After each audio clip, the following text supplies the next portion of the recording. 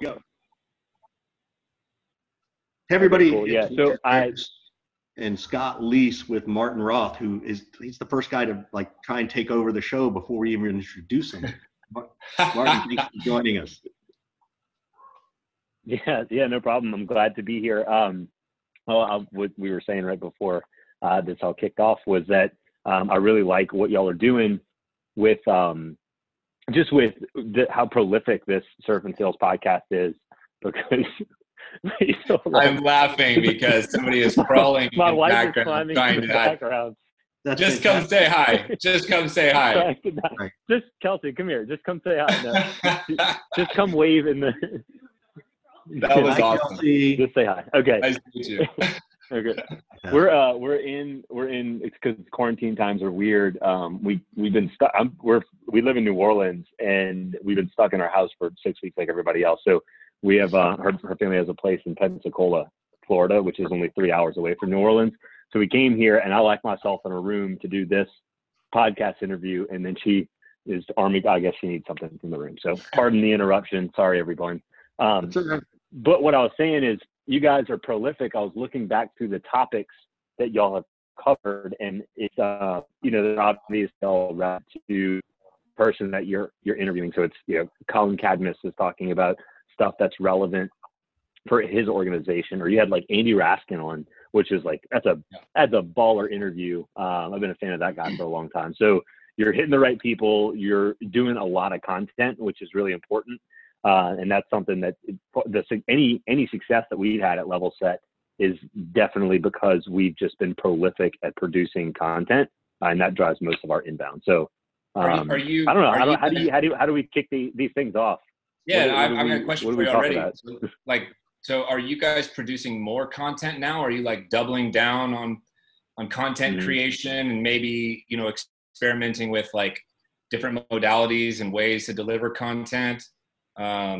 Getting creative on some level, and maybe just for context, like you're the VP of sales for LevelSet, so maybe tell everybody what it is you guys do and what industry you're in and what the sales like, just so the audience has some context there. But I'd love to hear more about your kind of content creation strategy and what you're doing and experimenting with right now to drive leads and business for yourself. And one correction, he's also a VP of revenue, which for me is different.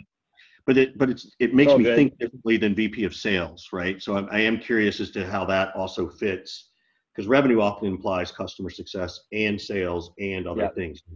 So that would be cool to understand. Yeah, absolutely. So I'll touch. There's two points there. I'll take the first one because that's a little easier, and I'll introduce my background. So VP of revenue at LevelSet. My umbrella of responsibility is anything that touches the revenue side of the org. So obviously sales, business development, the expansion revenue, our transactional revenue, which is a component of our business that isn't common in traditional SaaS, but we have a transactional component of our business that rolls up to me. And over the years, different disciplines have kind of ebbed and flowed in and out of revenue as we've scaled. So my background, I started at LevelSet almost 8 years ago. I was the first sales hire. I was one of the first 5 employees. My background prior to that, I was an entrepreneur. Founded a company, raised a little bit of money. It did not take off, obviously, which is how I found myself at LevelSet. At the time, we used to be called Z-Lean. That was the company. What we do is we help contractors get paid faster on their jobs. So construction contractors, not just like remote work contractors. We help the construction industry get paid faster on their jobs by helping them navigate a really complex and cumbersome payment process.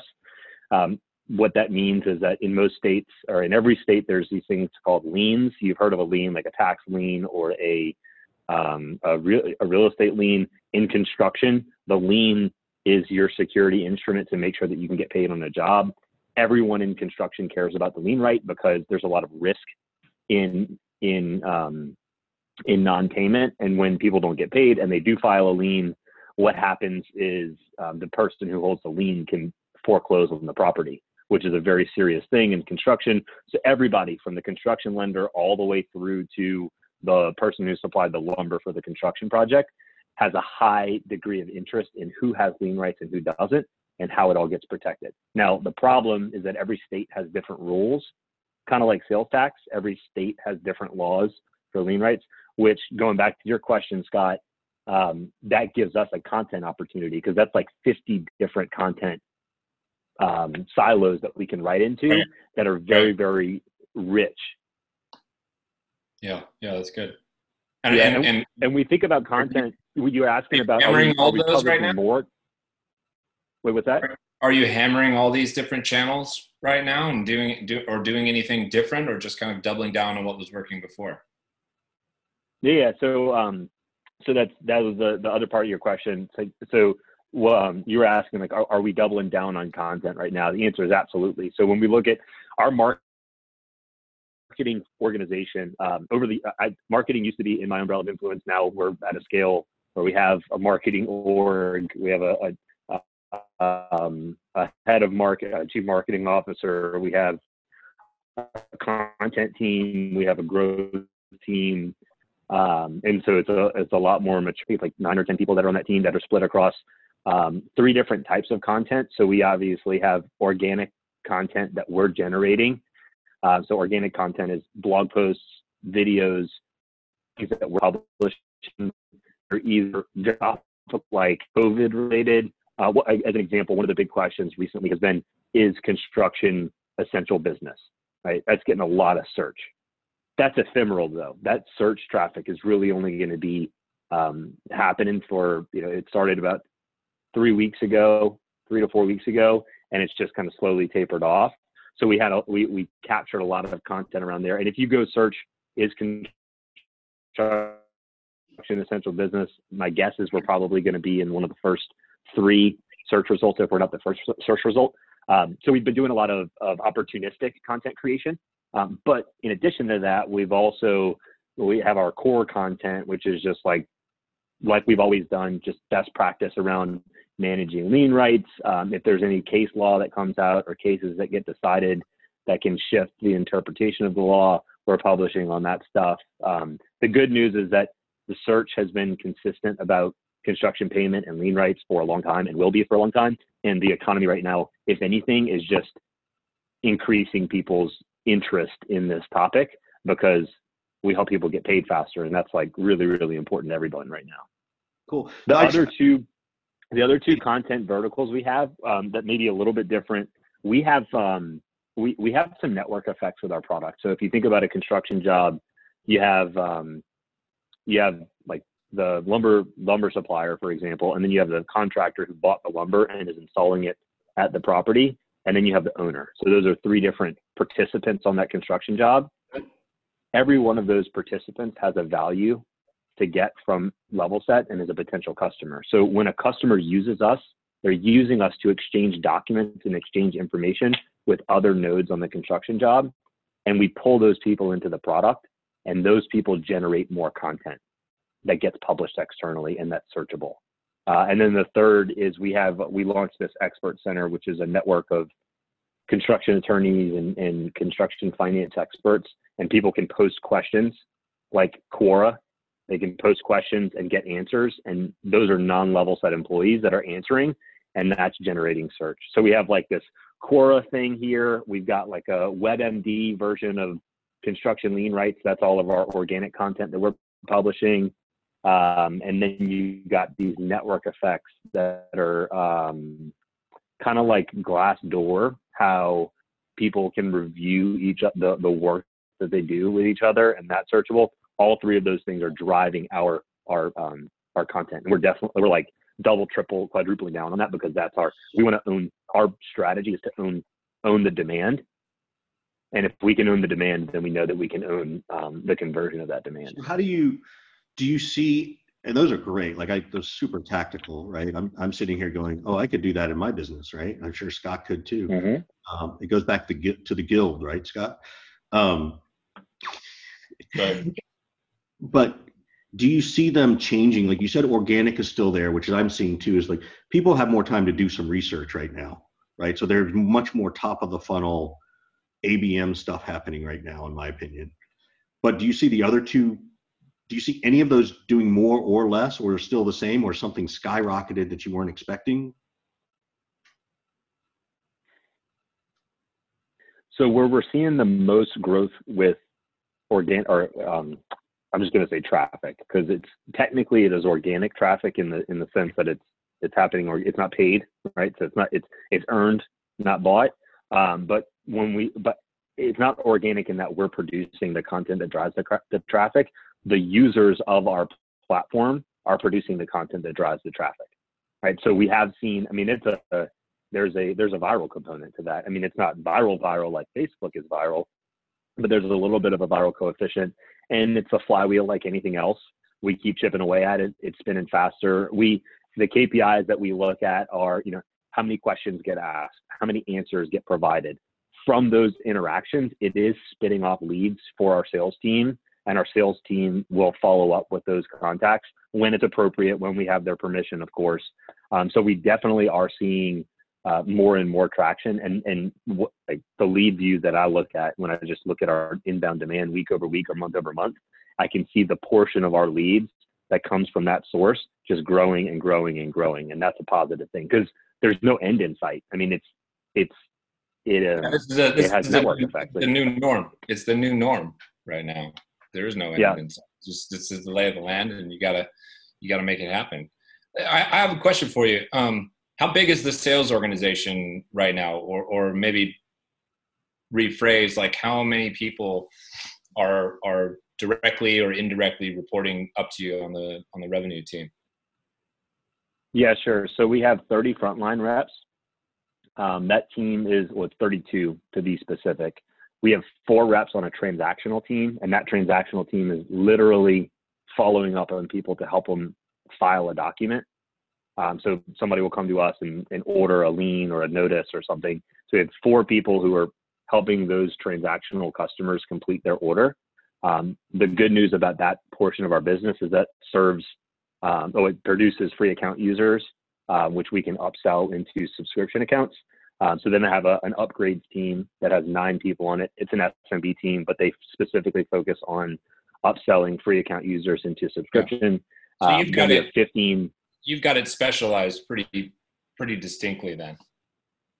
Yeah. So we have, and then we have 15 on the SMB team. Those are just full desk AEs that are taking inbound content. We have our network contacts, which are some of the outbound that we do, and they're pulling those through a sales cycle.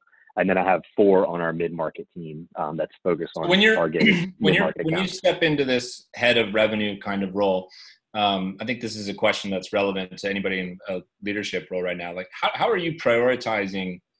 How are you prioritizing your revenue gains? Like, are you more focused on new logos and new clients right now? Or are you more focused on expansion revenue? How do you decide at what point which one to focus on, or are you just pushing all in on all things all at once? I think that's a challenge for people when they step into the role, right? Of knowing which side of the house to kind of prioritize. So I'm curious how you think about that. Not even just in the context of where you're at right now, but just as a leader. I mean, even if you went to another organization right now, you show up to Scott.com and there's people selling in different products at different parts of the sales cycle. Like, how do you know where to begin and where to push first? Yeah, that's a great question. I want to finish answering the first question before I move on to answering that one, because I think it'll provide good context. So we have the 32 frontline reps that are specialized. All of them are focused on new logo and new ARR acquisition, right? On top of that team, I've got 6 frontline managers. I've got 2 people on sales operations, or 1 sales ops and 1 revenue ops who kind of owns rev ops. And then on our CS side, we do have a VP of customer experience. The CS org rolls up to her, but there's a dotted line to our account management team. That account management team is in our weekly forecast meeting. That account management team is in our pipeline review every week as like a revenue leadership team. So I consider the AM team, which is exclusively focused on expansion revenue as opposed to acquisition revenue. That team does roll up to me. And so we have a lot of influence over how that team, the plays that they're running, how they're ramping up new reps, all that stuff. So to answer your second question, Scott, how do I prioritize? Well, I think any leader is going to say, like, you need to make sure you have the right frontline management in place, and that you've got clear priorities set. And we have both are important. New logo acquisition, I'd say, is king. New revenue acquisition from new logos is king. But expansion revenue is something that's becoming more of a focus for us. This year, it's been more prioritized than it has been in years past. So that's a shift that we're seeing. And I think what happens is, I know that you've seen this, certainly, Scott, in the company, in the teams that you've run. Once your installed base of customers gets to a certain size of ARR and a certain number of customers, the expansion revenue that you can get in a given period, a month or a quarter, becomes really significant. And at some point, it starts to near the amount that you're getting in new revenue acquisition, unless your churn's just going out of control. And I think about halfway through last year, we recognized that our AM team had the ability, with some discipline, to really make a difference with expansion revenue to combat some of the churn that we have. So it's anybody that says you have two masters, it means that you have no masters. So I am going to force rank them. New revenue and new logo acquisition is king. We do like growth, but we do see expansion as a way to combat churn, and a way to accelerate our revenue growth. And Richard, I'm sorry, you asked a question early on about our customer and the sales cycle and the deal size. So I'll speak to that briefly. It's a short sales cycle. On the subscription side, our average contract value, or ACV, is around $4,000 a year, and that's an ARR number. And the sales cycle is 4 days. Wow, that's awesome. So that's pretty cool. So, it's interesting because you brought up another term, well, two terms. What's the difference between revenue ops and sales ops? It's a great question. When we think about revenue operations, it spans across three things. We have our growth team, and the growth team is driving engagement within the platform, within our product, and finding ways to pull our network into sales conversation. CRM is a source of truth, making sure that Salesforce and the other tools in our stack are working to support the growth team, working to support the CS team, and working to support the sales team. Each of those three different teams have different needs from our tech stack and from our operations. And so I look at revenue operations as an umbrella across all three. Sales ops specifically looks at what the sales team is working on.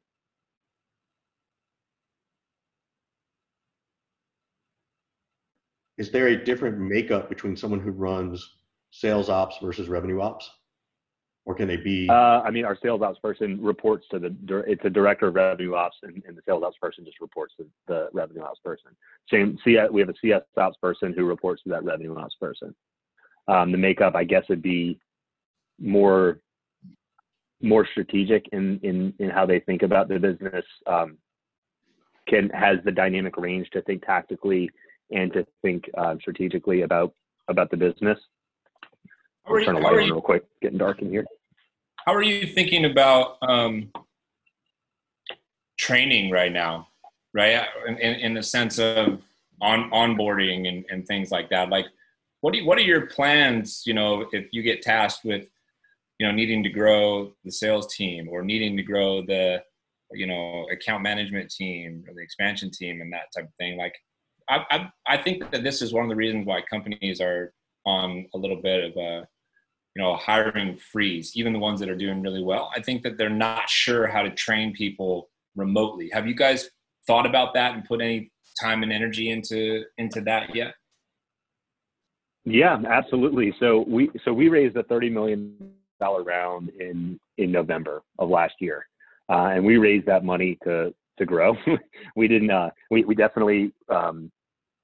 We see a big market ahead of us, and we have a lot of appetite to grow into that market. And so over the last, we've been in expansion over the last year. What we did, and I'll tell you how I think about training, and I can talk to some of the successes. of what we saw. When we raised the money, we launched this thing called the Sales Academy, a LevelSet Sales Academy. And you build your hiring profile, and we knew what we were looking for and what successful reps looked like and what the pattern was. But we were hiring in classes of 14. I'd say like 12 to 15 was the size of the class, but it just so happened that the 3 classes that we hired sequentially were 14. And so we were ramping those teams in. We brought them in at 14. They went through an 8-week intensive training program. We had a head of enablement who was running each of those training programs. And it's like you give them leads, you make sure that they have the right script and language. In our business, the script is important, but they're not like going through the motions of like reading off the paper to sell to the prospect. But you have this 8 weeks of pretty intensive in-person training. And we did a class in November, we did a class in January, and we did a class in March. And I'll give you the time frame. We brought that class in on March 16th. You've been through this during COVID and during quarantine. You've already trained people. Yeah, and the problem is that we did go through across our organization. We went through a reduction in force to get burn under control. So that's like, Richard, you were talking about the thing that would make me squeamish. It doesn't make me squeamish. I mean, it is a very unfortunate thing to go through. I'm sure both of you have had to go, or maybe you haven't had to go through that in your experience. It's a terrible thing to have to go through a reduction in force. But we did it because we felt that we needed to get our burn under control as we looked at an uncertain market. And we needed to make sure we have enough cash so that when we reapproach the market, we think about it in 3 phases. We're in like there's like a reaction, then there's a lockdown phase, which is what everybody's in. And then we're going to be in the rebound phase. And we don't know if that's going to start 4 weeks from now or 4 months from now. I mean, hopefully it's sooner rather than later, but we want to make sure we have as much dry powder to go into that rebounding phase so that we can scale the org. And we've already gone through the hard work of building the Sales Academy, building the classes, building the curriculum. We've got 3 terms through it. So we've already improved our processes, and we're like ready to go, ready to hire whenever we want to make that decision. And we want to start scaling again. And I'm hopeful that within the next month or 2, we'll be at a point where we are ready to start deploying capital and scaling up the sales team. And we've already got the curriculum and the go forward plan for it, the process, so to speak. Yeah, I've actually, not only have I had to go through that layoff, I actually had to secretly go hire in a whole other state and lie to my sales team of 40 people. That, oh yeah, don't worry, all this stuff. Then when they found out it was happening, I had to lie to them that, nope, you're all going to have your job. I got to be the bad guy. So, I've been through that. It's an interesting thing.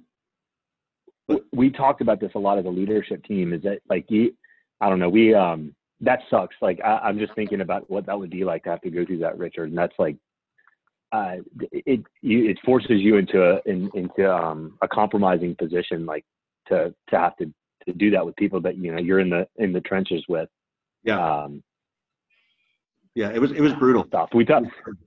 So, but I want to pull us out a little bit. I want to pull us out of the weeds of what you guys are doing. But, where did Martin come from? What was Martin like? Were you the business-minded kid who always had an opportunity going? Did you sell stuff as a kid? Did you? Yeah. Like what was little Marty like? What did mom and dad say? So I'm the youngest of 7 kids. My parents are amazing, but also insane. So big family. I don't know if either of you are from a big family, but in a big family, you have to. No, but both of the parents are insane. I can relate to that.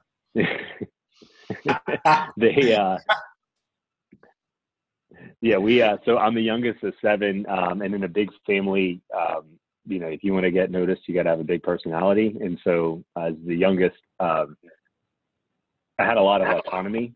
Both my parents worked, and they made sure that we all had jobs. I always had a job. Even before I could drive, I had a job. So I knew how to work. I knew how to put my head down. What was your job? Also, believe it or not, coming from New Orleans, my first job was cooking crawfish at a seafood market. Doing what? Say it again. Which I feel like is appropriate. It's the most cooking New Orleans answer ever. Yeah, the most New Orleans job ever. I worked at a seafood market, Beanie's, and I was 14 years old. I had to get a permit from the principal of the school to like go and get an hourly wage at this company. Right.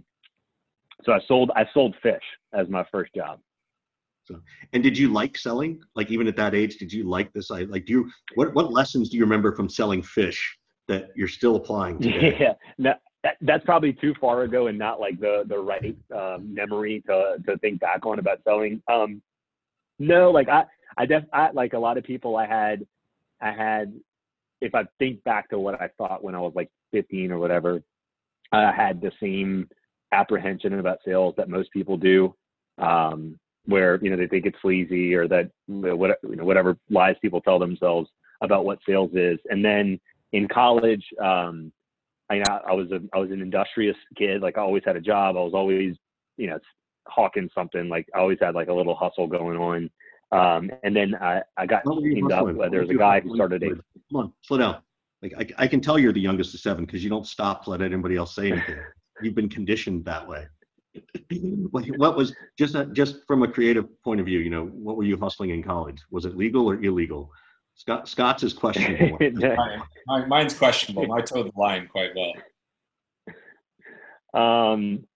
No, it was all legal. So we had a textbook resell business where I was like buying textbooks and reselling them for a little markup. That was like the easy, simple one. What else were we doing? I got into like building websites for people. That was like building simple WordPress websites.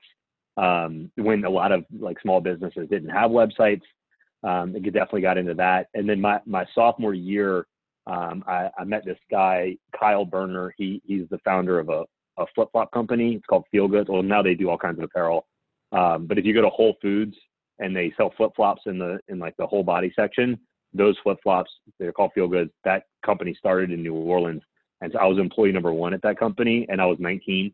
And so I helped him, and I helped him sell into Whole Foods, and we went from like literally no revenue to being in over 300 stores nationwide. I didn't go to class very much because I was on the road selling flip-flops. So that was my initiation to like the real business world.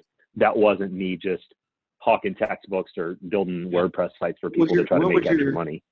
What was one of your, if you're allowed to talk about it, what kind of mistakes did you make at that early stage? You're college minded, you're having success, but you know, to a certain extent, you don't know what business success and failures look like. You don't know what good and maybe you did because, you know, you were always doing this growing up at a young age, but like everyone was like, oh, Richard, you know, there was this one time we were trying to do this and we totally blew it. We totally missed this. And I've learned not to do that kind of stuff again. Bare your soul. Come on, go deep.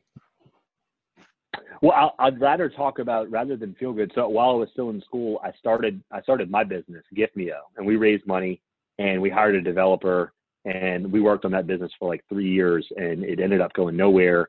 And I lost $380,000. And I have a lot more war stories to tell about that one than I do about that's great. Feel Good. Who are listening, right? So people who are listening, you went out and got 380, whether it was friends and family or a VC. But what were the mistakes you look back on that and go, gosh, you know, here's what I learned. Here's my lesson. Yeah. So the first thing was my partner, like my business partner, the co-founder with me was non-technical and I was non-technical. And so, you know, the first thing was like, if you're going to found something that is a technical product, make sure you have a technical co-founder. The second thing was that we went and found, we basically found someone to build the technology for us, and scoping that out and the accountability that we had on that person to build the right thing was very, very little, if any at all. And so we didn't have the right control set up to make sure that what we were paying for was actually being built. That was failure number 2. Number 3, the idea was not validated in hindsight. I mean, we had a lot of conviction about the validity of the idea, but in the whole like lean startup world that we're in now, where you can go out, you can validate an idea, you can get paying customers. We didn't do any of that stuff, and that was a mistake. We should have been a lot more lean in validating what business model we were going after. Martin, what do you? So talk to me. I hear this all the time about lean. Where were you not lean? Where were you not? But the best example, we hired a PR firm. I think we were spending, and this was on the advice of one of our investors. I can't remember exactly the details, but we hired this PR firm on like a $10,000 a month retainer.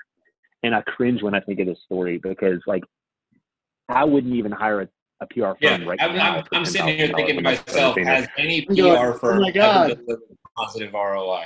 I don't know. And they were gonna coordinate our lunch, and they were gonna do all this stuff, and like it was. I mean, we burned through like 40 grand with this company and had nothing to show for it. And in hindsight, like if I could go back and find myself, I'd be like, what are you doing? Like, this is not how you spend money. This isn't how you execute in the business. So that's a perfect example of not being lean. And I think that because of those scars, being at LevelSet, or what was then Z-Lean, I mean, we were cash flow positive for the first 3+ years. You know, we went from, I joined, they were post revenue. So they had our founder started the business, made a couple $100,000 in revenue, but no ARR. It was all transactional. And we got to $2.5 million in ARR before we took $1 of institutional capital. And so I knew how to bootstrap. I knew how to be scrappy. And I was so gun shy to spend money on unnecessary things because of my experience with my own business. I think that served us well and still serves me well. I'm very skeptical to spend money, even though we have good capital partners and we have a strong balance sheet right now. I'm still apprehensive to go spend unnecessarily. And is that's a good $1,000, or is that how you're wired? Well, if I could tell you about my personal life, I'm not wired that way, because I can spend money like nobody's business on my personal life. But as it relates to how I run my P&L, I'm very, very frugal. So it's not really. I'm wired to work hard, and as part of working hard, I definitely make sure that we're spending every dollar wisely. You think you have the sort of serial entrepreneur gene? Like you think that you got another company or 2 or 3 in you at some point in time? Yeah. Absolutely. I think about it almost daily. Yeah.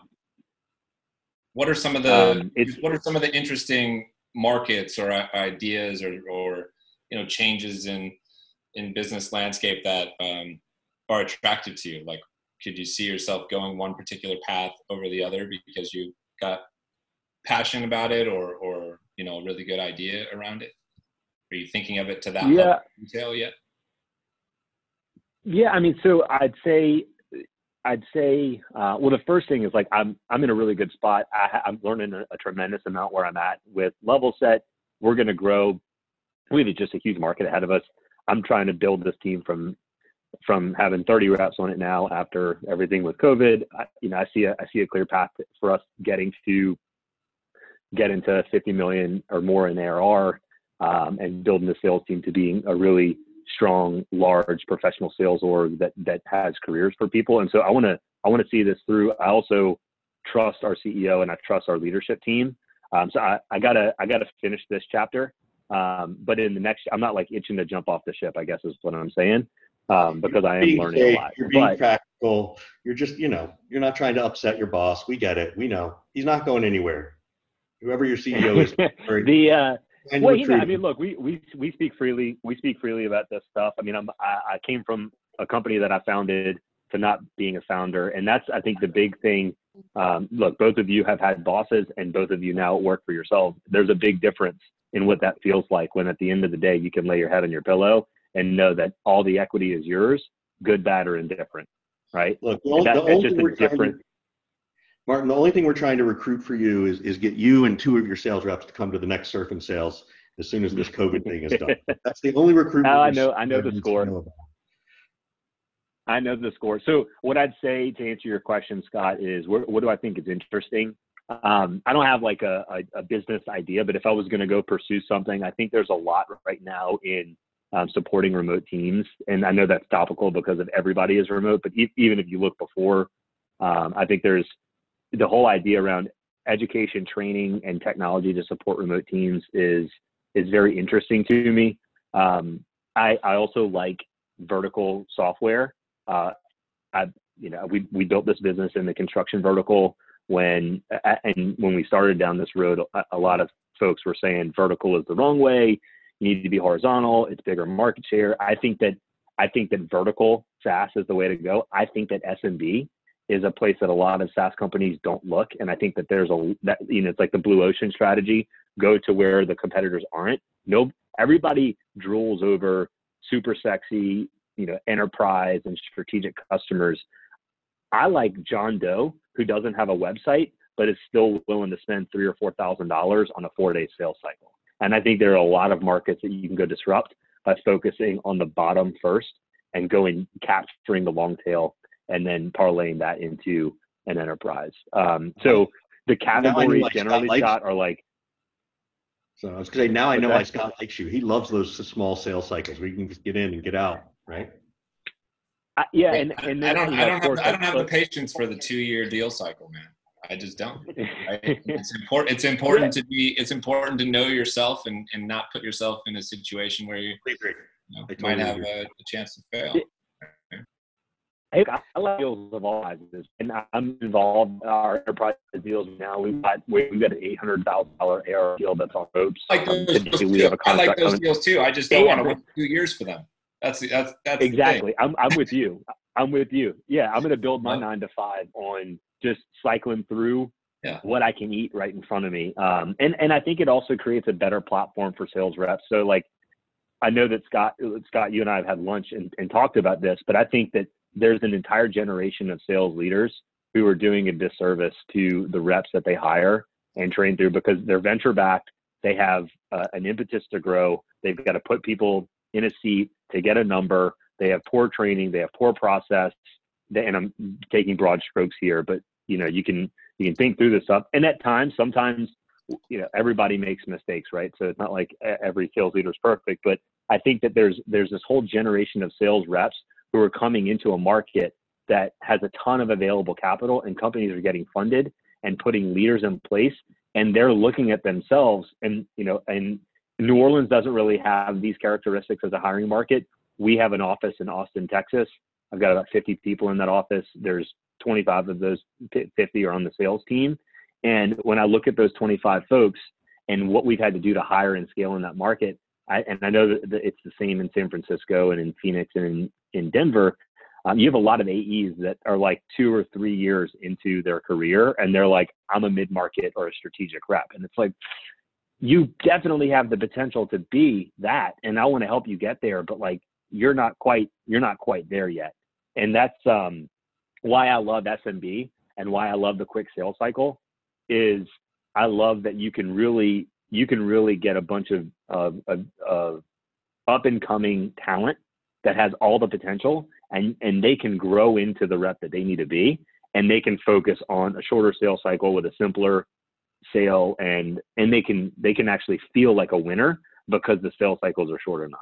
And that's really important, I think, early on in the sales career for anyone. And so if I had to go build a company, that's where I would focus, because I think the best go-to-market, maybe I don't know, like I'm from Louisiana, so I have a simple mind, right? But maybe I believe that the easiest way to go about scaling is you got to pick up the phone and you got to call into the market. And I love product-led growth, and I'm bought in. And I think Slack and Zoom and all these companies are doing great stuff.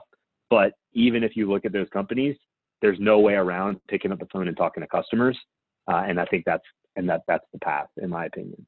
I totally agree. And it's interesting because, even from a lean startup perspective, that's a smart play too, right? For a shorter sales cycle, you can find and coach people earlier in their sales career, right? You don't have to go and pay for that, that massive, high, low, high 6-figure 150K base, right? For your startup to get your first rep, you can go get 3 reps to do that stuff. So I love that.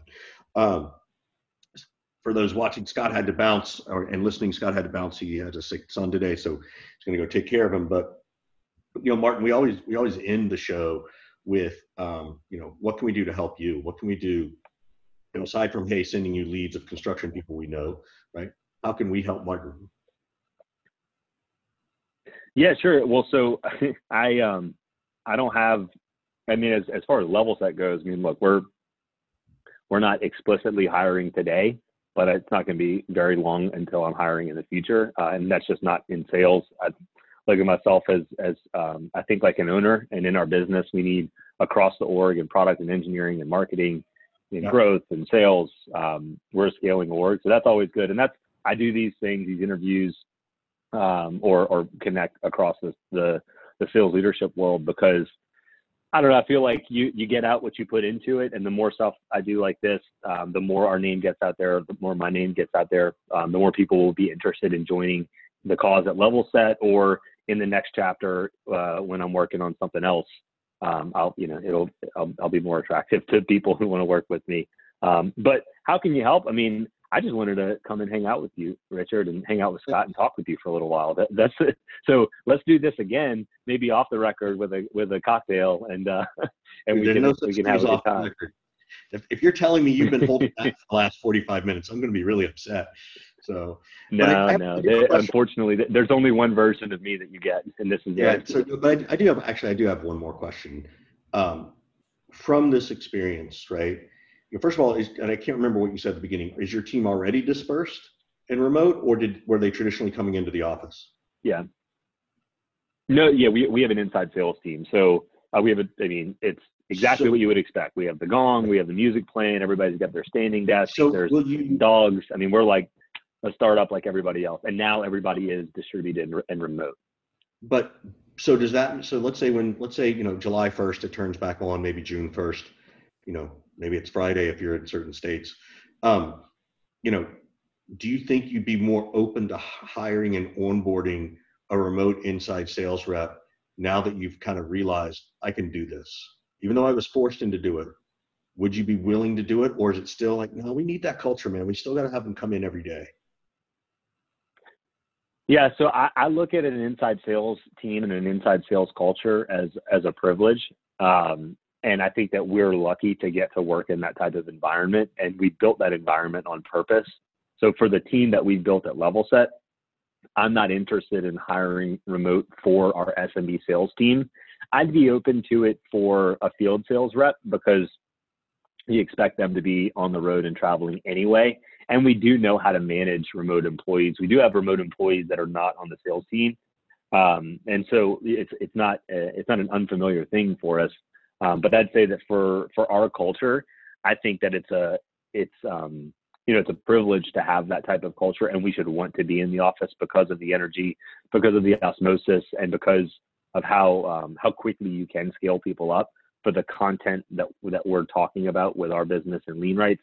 I think that the inside sales culture lends well to that. It does have its detriments. There are distractions. It can. Ironically, we found that productivity has gone up now that folks are remote, and it's because there's fewer distractions. So we've toyed around as a leadership team talking about doing 1 day a week remote, or trying to incorporate some sort of remote work life into our rhythm. But my first foot forward would be to keep it as an inside sales team, and require, like, I'm not going to go hire somebody in Iowa to join our sales team. And that's because, don't take my word for it. You can go look at our Glassdoor profile, and we have really, really strong culture and really good, a really good experience for the people who work at LevelSet. And that's because you really need that human connection. You need to be in the office to drink the Kool-Aid. You just said you're willing to forego data and revenue just to have people in the office. You just said people are more productive, right? So aren't you going to at least spend some time diagnosing that a bit? And some of it could be new car stuff. Yeah. Some of it could be like, hey, you know what, I need to. That's what I think it is. Job, like, I got it, but I wouldn't throw the baby out with the bathwater. No doubt. Yeah. And that's why we're open. We're trying to figure out how to incorporate some of the remote work elements, but I think you said it right. I think it is a little bit of new car smell, because we're even, it's people get fatigued. Yeah. And I think that we're starting to see it on our team. The productivity went up for the first 4, and I say up, you're talking about connect rates went up a little bit, activity rates went up a little bit. Who's to say it's because of remote or because of some other thing that's happening? Right. But we're definitely looking at it, and I'm not going to ignore data when I have it. But my intuition is that it is new car smell, and that people will get fatigued and are going to want that human connection, because that's what our culture was built on. Yeah. Have you asked any of your employees, any of your remote reps, if we were going to employ this going forward, what would you want it to look like? Like if you could have a day off. Yeah, we actually ran. Yeah. Yeah, we did that. So I do an AMA with the team every other week, and we ran just a quick survey with the team just to see until we got a flood. That's what I'm glad to hear you say that. Yeah, like that's what I wanted to make sure people got out of this is like, don't make this decision without involving the team, right? Don't say yes, don't say no, and certainly say, hey, if we wanted to do this, 1, would you want it? 2, it's very different to say, hey, work from home every day versus, hey, you know what? You don't have to come in on Friday, work from home on Friday, which all of a sudden sounds like you get a long weekend, right? Like, I think you got to have those honest conversations with your team now and let everybody be willing to sort of say, no, I promise if I do it on Fridays, I'll still be productive. Like, then, let them do it. Right. So I think that's great. Cool. Well, Martin, this has been awesome. So thank you so much. It's good to catch up with you again. And we really appreciate you being here. So thank you. Yep. Thank you, Richard. And let me know, how else I can help. Happy to support you guys. And I love what you're doing. Keep publishing content and you'll keep getting lucky. Thank you. We appreciate it. Catch you later, Martin. All right. Take care. Bye.